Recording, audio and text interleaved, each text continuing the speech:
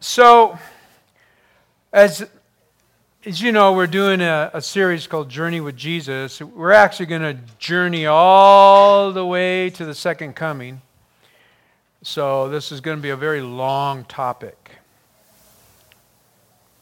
You guys are looking at me like, I think he's serious, right?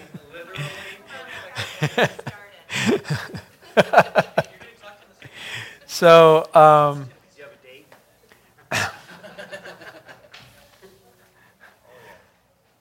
oh yeah, it's in our future.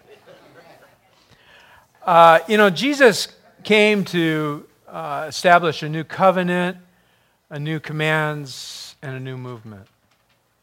And that's why the focus of journeying with Jesus. And so when I want to share a little something, an encounter I had at a doctor's office, waiting in the waiting room, and I was praying about this series, and I was doing some research, and I had my iPad there. And a woman came up and handed me a tract while I'm in the room, and started telling me, it started witnessing to me. So, I'm a follower of Christ, and the first thing he said, well, are you LDS? And I said, no, I'm not. I said, I'm a follower of Christ. And not to say that, I was just saying, this is what I do. And then he began to interrogate me. Well, how do you know Christ? I felt like saying, well, how do you know Christ? I mean, look, by nature, I'm a very sarcastic person. I've learned to control things that come out. But, so he said, well, and I began to tell him that I have this personal relationship with Jesus. And he said, well, so how'd you get that? And so, yeah, this was going on. And he said, well, and then I shared with him some of my personal journey. And he said, well, you really don't know Jesus. And at this point, the temperature's rising. Yeah. It's a whoop, and I'm praying about this series, and whoop, and I'm going, really? I just said, really? So how do I need to know Jesus? And he began to give me his point of view. Well, first of all, you've got to read a certain translation. And I went, okay. Then you've got to pray the prayer a certain way. And so I gave him enough grace, and finally he had to make his appointment, and I'm just going, I'm doing the series. And I really thought that was a God encounter, because I thought, Lord, what this guy's doing is just so wrong. He's representing you, and it's all about performance. It's all about, he doesn't know anything about acceptance and about your finished work. And so he came back down, and he wanted to re-engage, and I just went, we're so done. And I wouldn't even lie. I said, we're just done. And he went and chased some other poor person out the door. But those are two words that you need to think about, because they permeate our life, our culture in so many ways. Performance, and I will say, performance versus acceptance. Performance, and it's everywhere, right? I mean, look, I'm a person, I take a lot of assessments. I just got done taking an assessment. Lisa and I run a coaching network for Vineyard Missions. And part of that, I have to take an assessment every year, which lets me know how well I'm doing, or what are the areas I need to improve on. And it amazes me as I work with the team, and most of my team that I work with across the United States are mostly senior leaders. And, and they get to a certain assessment, and I'm not doing very well. And then, I'm doing, so it's almost like we gauge how well we're able to interact with other people, because I said, that's not what that assessment's for. That assessment is not to gauge how well you are as a coach. It's to help you see some of the things you need to improve on. And it's based on, competencies and micro-competencies. I mean, there's a lot to it. There's really a lot to it. And I'm saying, look, we're not gauging how well you are by doing it. This is just a tool for you to be able to figure out the areas that you can improve in. But my only point in bringing this whole deal up to you is we see it as performance. How well am I performing in this area? And that's not what that's for. But we live in a society where performance is everything. And a lot of times your performance isn't based on your humility. It's not based on how well you love others.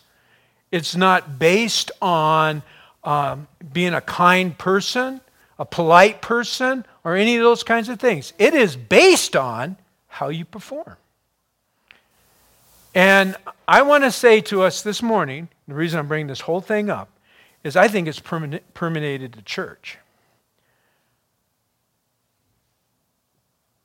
We view everything through the lens of performance.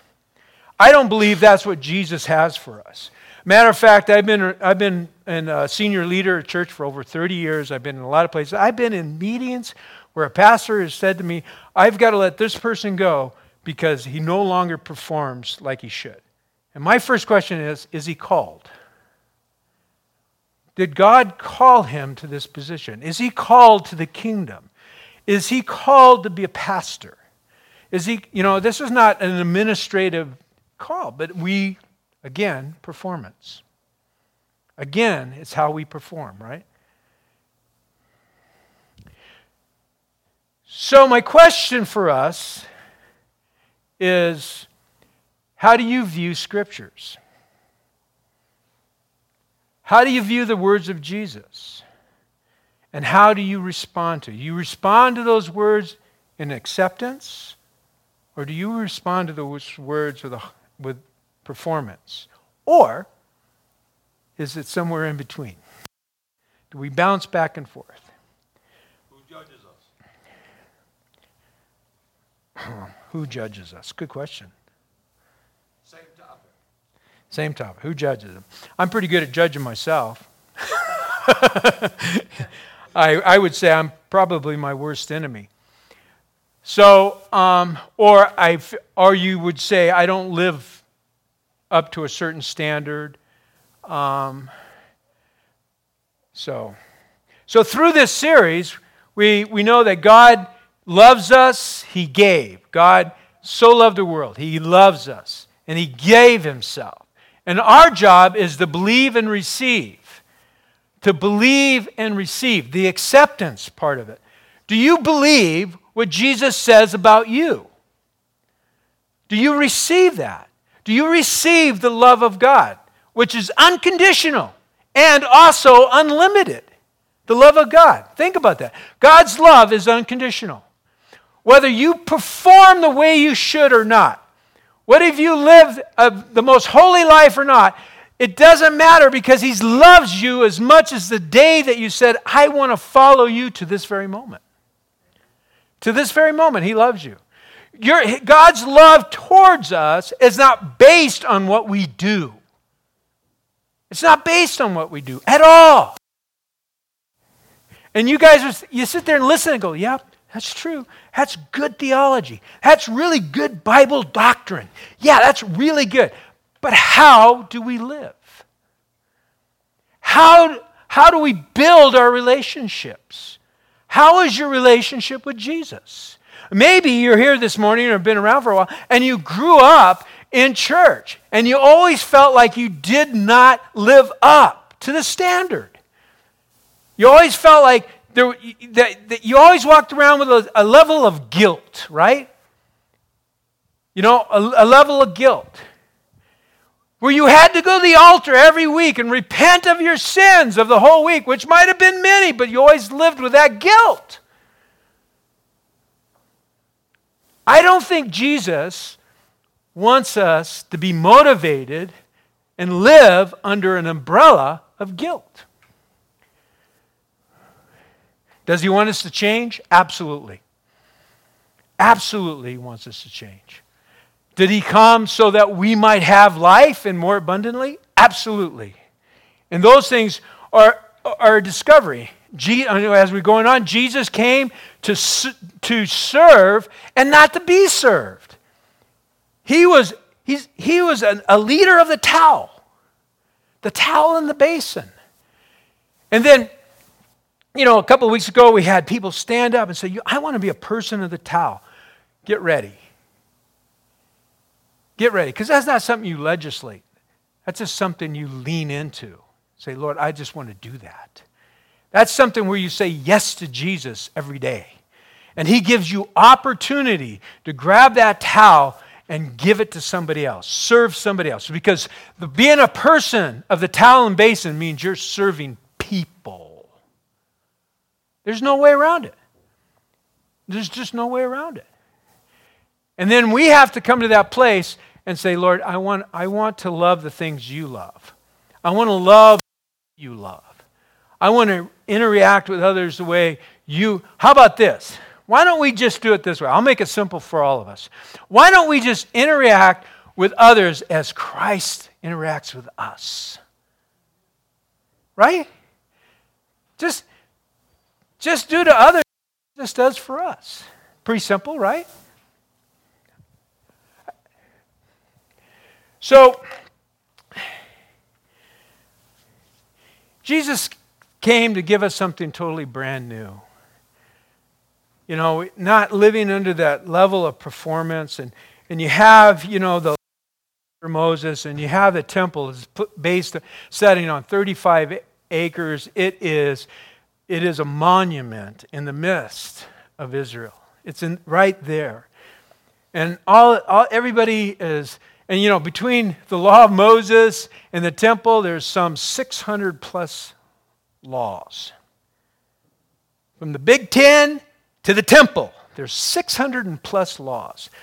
I was dead the minute I heard it, because I would have never made it. My nature is, where's the loopholes? So never mind. Let's move on.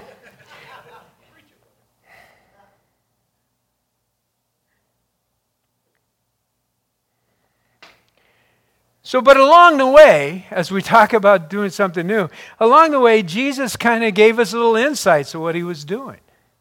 Along the way in his journey. Remember, we're picking up where Jesus is an adult, and we're going through the scriptures fairly chronologically. And along the way, and remember, there's John, and he says, look, or behold, the Lamb of God who takes away the sins of the world. Now, they know the language. They know what it means, lamb, that takes away the sins of the world. And he points, and there's that declaration.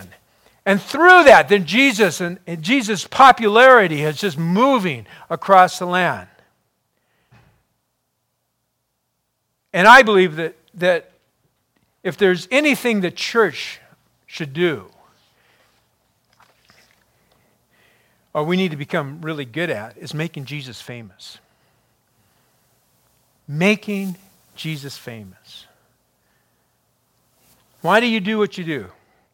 Because Jesus has done what he's done for me. So in this journey that Jesus with his followers, he basically made enemies with the Sanhedrin, the religious leaders of the day. And he made enemies with the ruling factor, the Romans. He was not popular with the legal mass, but he was very popular with the common person. And his fame just went out. He was the talk of the town. And so the religious leaders of the day determined that they were going to put Jesus to death. They were going to arrest him. This guy has to go. He cannot remain. Well, it turns out he was easy to find, but kind of difficult to arrest. Right?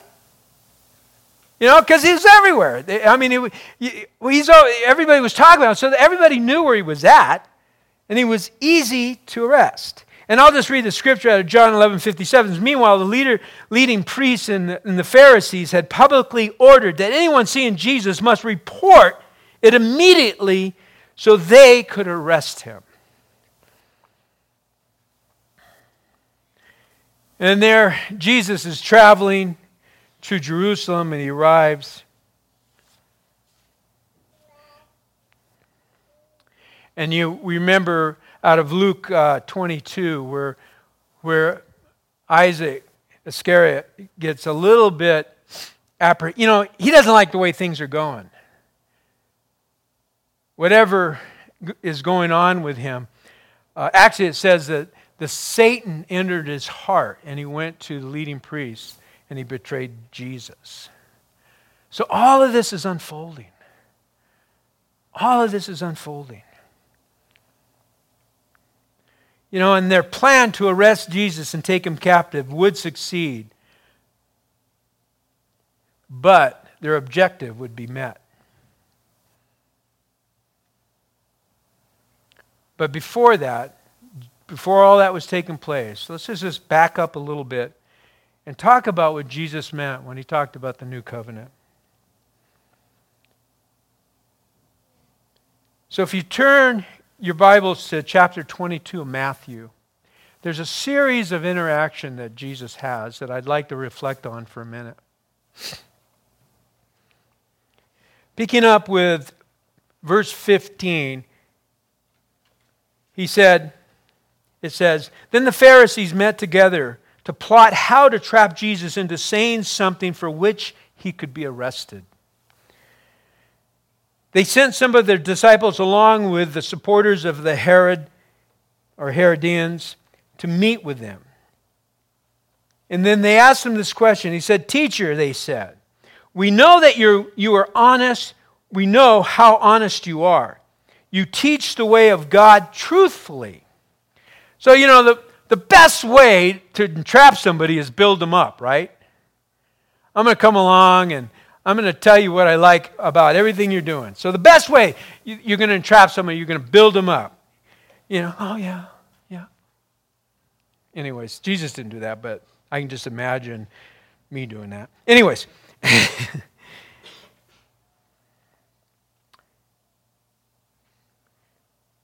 Now tell us, you are impartial and you don't play favorites. Now tell us what you think about this. Is it right to pay taxes to Caesar or not? But Jesus knew their evil motives. "You hypocrites, you play actors," he said. "Why are you trying to trap me? Here, show me a coin used for tax, used for the tax." And when they handed him a Roman coin, he asked, "Okay, whose picture's on it? Who's this belong to?" They went on and said, "Caesar." "Well then," he said, "give to Caesar what belongs to Caesar, and give to God what belongs to God." His reply amazed them, and they just left. I went, all right, that didn't work out very well. And then there were the Sadducees. Sad, you see. Came, and they didn't believe in the resurrection. They didn't believe in a spiritual life. They didn't believe in angels. They didn't believe in the resurrection. They didn't believe in after death. "Teacher Moses, if a man dies without children, his brother should marry the widow and have the children who will carry on the brother's name. Well, suppose there were 7 brothers." Here again, the oldest married and he died and without children, and so the brother married the widow, and it goes on 7 times. It just continues on. And Jesus replies, he says, "You mistake is that you don't know the Scriptures. Your mistake is you really don't understand the Scriptures, the intent of it. You don't know the power of God. When the dead arise, they will never marry, nor be given in marriage. In this respect, they will be like the angels in heaven." And then they obviously left because they were sad, you see.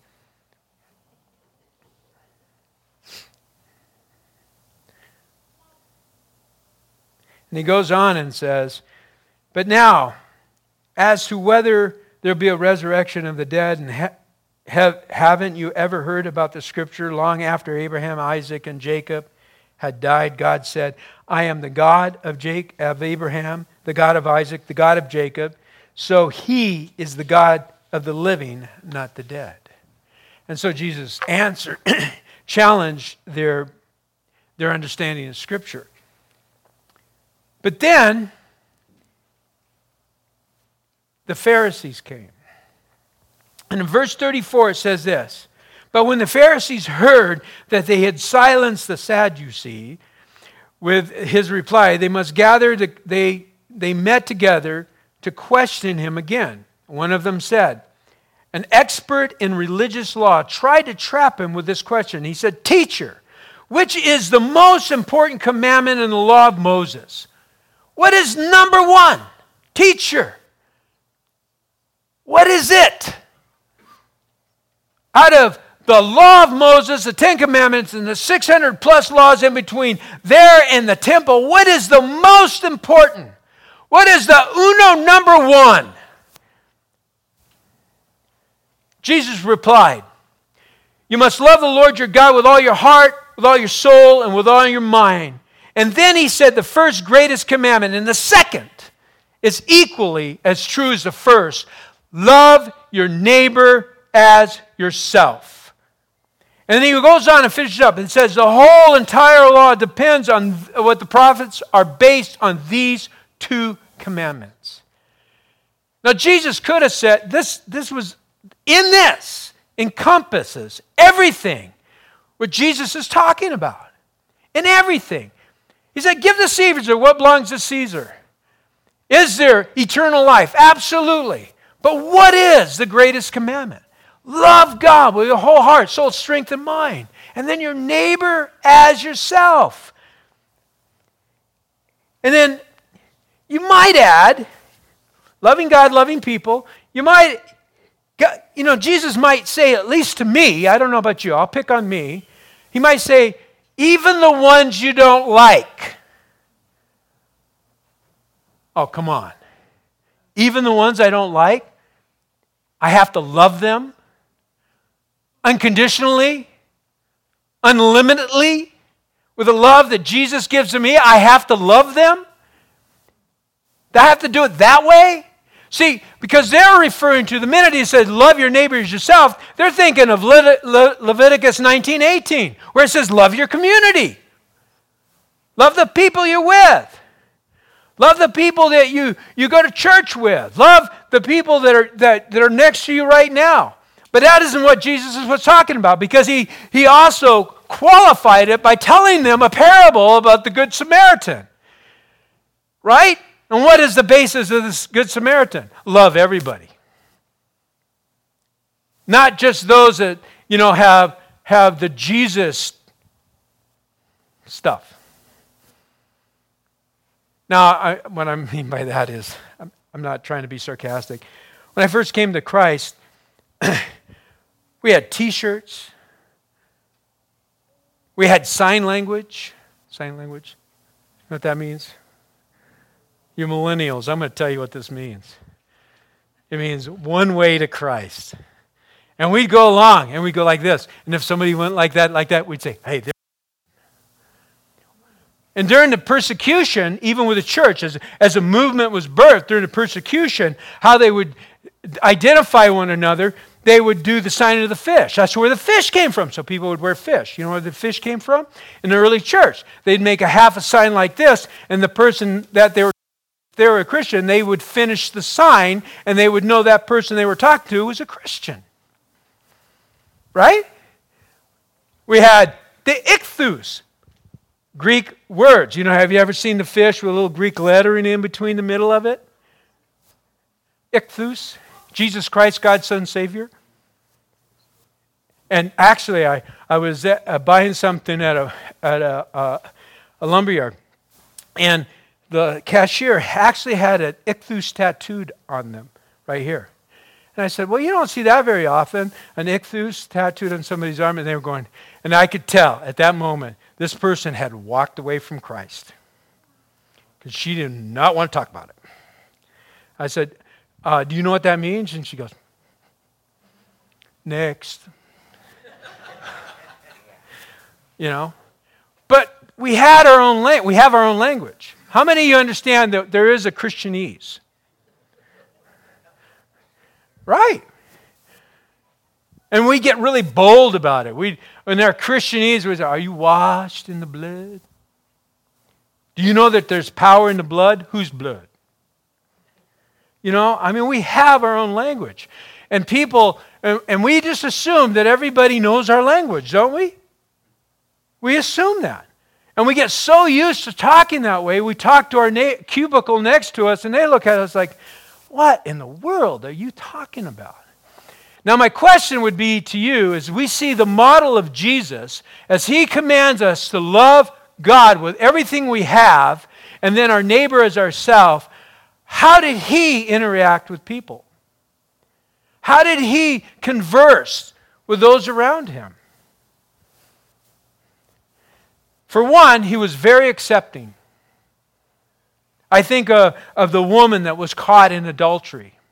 I think of that time that he spoke. And here again, the people of the day, the religious leaders, are trying to entrap Jesus with the law. And they bring her, and they all got their rocks, and they're ready to thrash her, because adultery in those days, especially for a woman, was death by stoning. Death by stoning. Darryl, what's that mean? You throw rocks at people until they die. Death by stoning. And Jesus, they said that he scribbled in the ground. That's what the scripture says. And there's some thought of what he could have been doing. Some people suggested that he might have been writing the sins of the accusers, or he could have been making a stick figure of somebody. I don't know. Maybe he was bored with what they were doing. No, but he was down there doing this. And then he gets up and he looks around and he says, okay, I get what you're doing here. You without sin cast the first stone.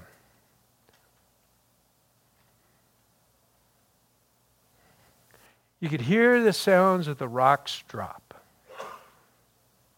Just dropped. You can hear the sound of it, right? How about, let's bring that to home. Performance doesn't tolerate sin. Doesn't tolerate it. Legalism doesn't tolerate sin. Just doesn't do it. Doesn't have room. Looking good is important.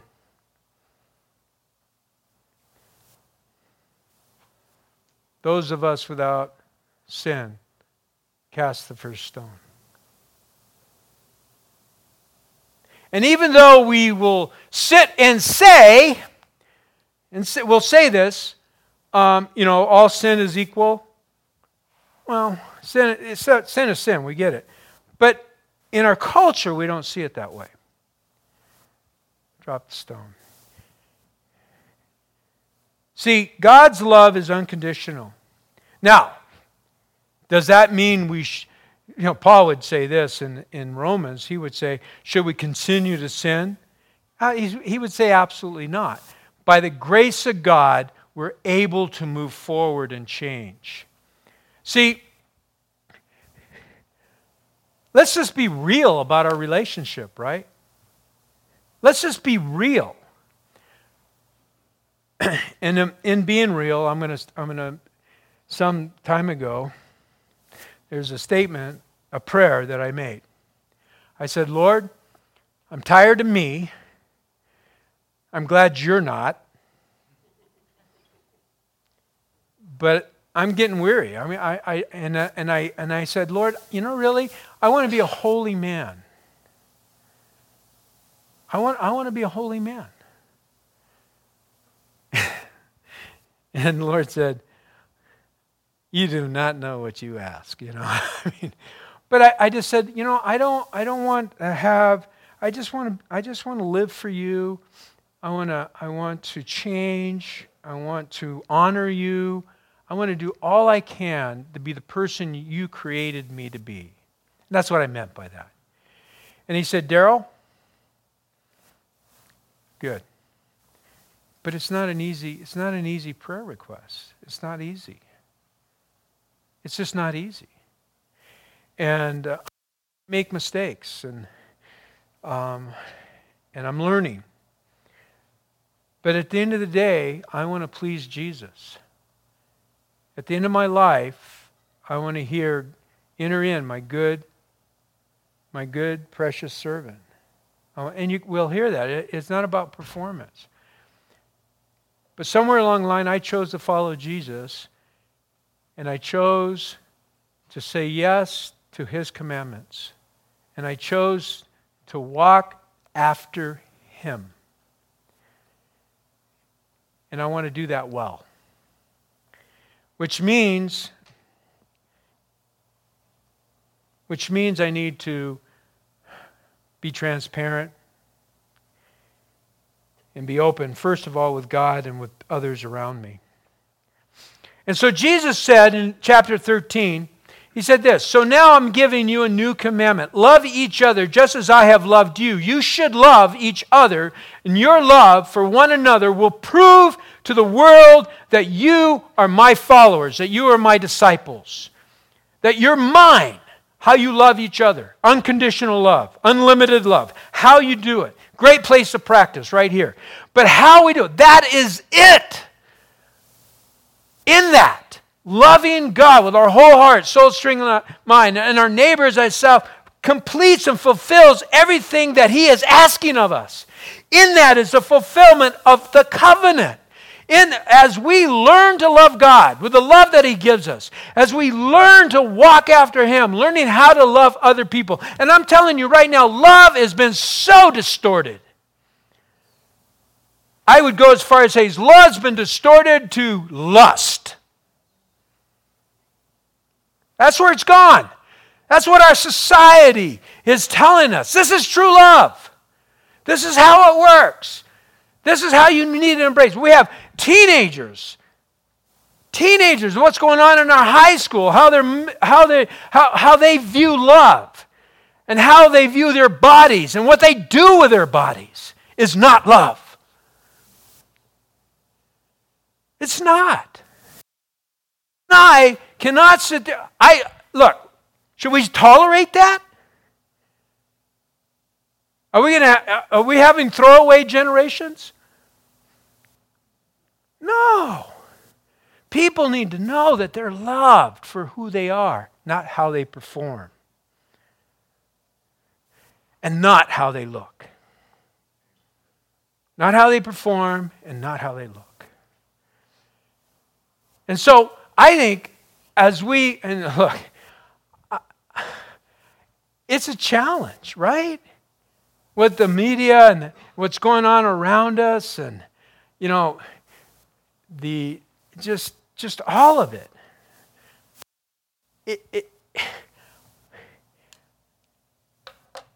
Tabloids and all the different magazines, you stand in line and, so-and-so this and so-and-so that. And I'm going, these people need Jesus, right?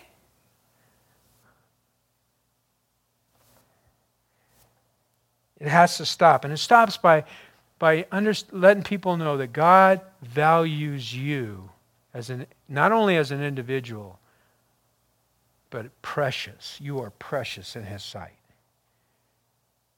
And this is not age specific. You are precious in your sight, in his sight. You are valued in his sight. We talked about that.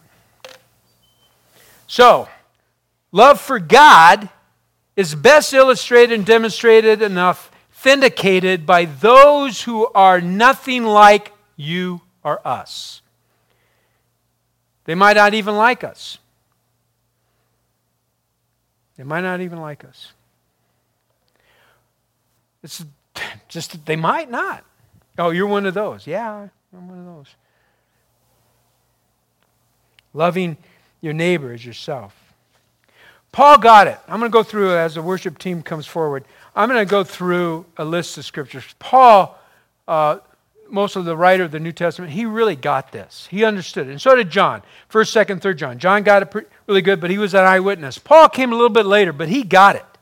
He got it. He says in Ephesians 4:32, instead, be kind to each other, tenderhearted, forgiving one another, just as God through Christ has forgiven you.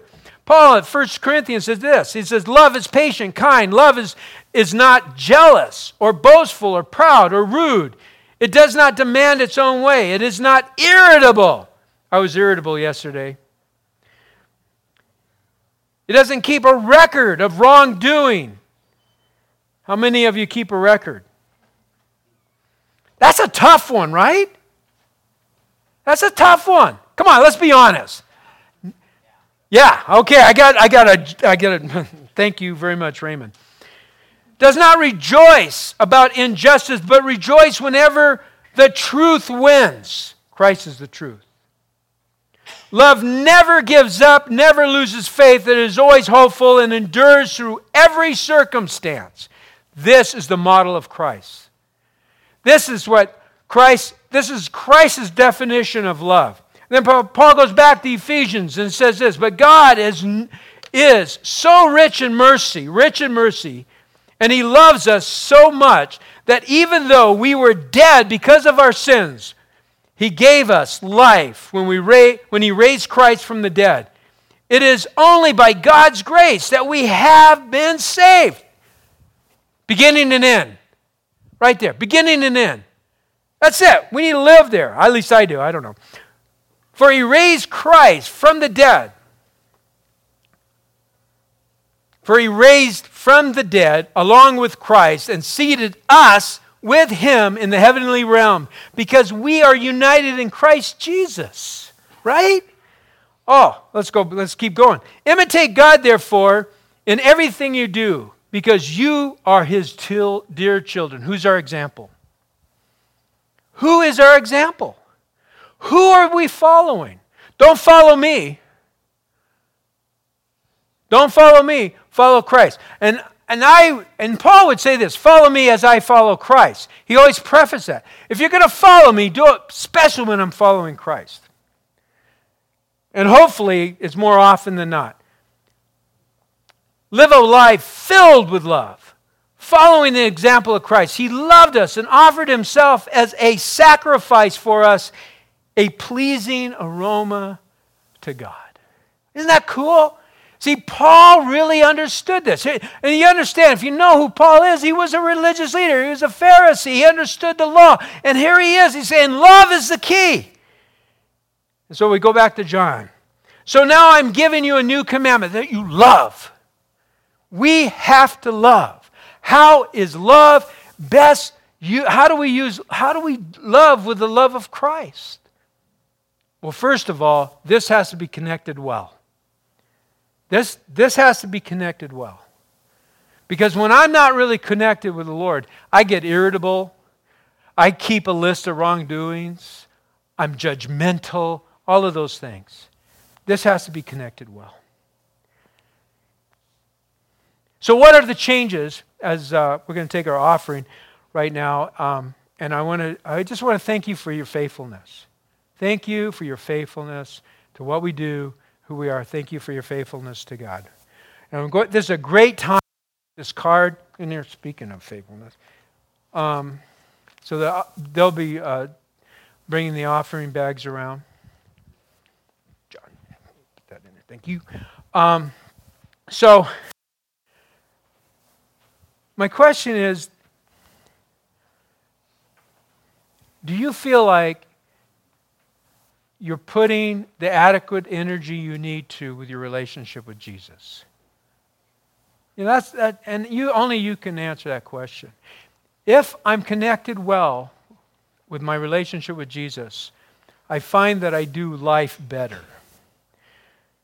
And so, I'm going to tell you what a brother told me once. He said, he talked about many people live by a rhythm of life, calendar, or you have certain things you do every day. Where have you decided to spend your time with Jesus in your day? And do you keep it consistent? Because if you haven't decided to do that, you miss it most of the time, right? Right? Yeah, that's just a little tidbit. That's free.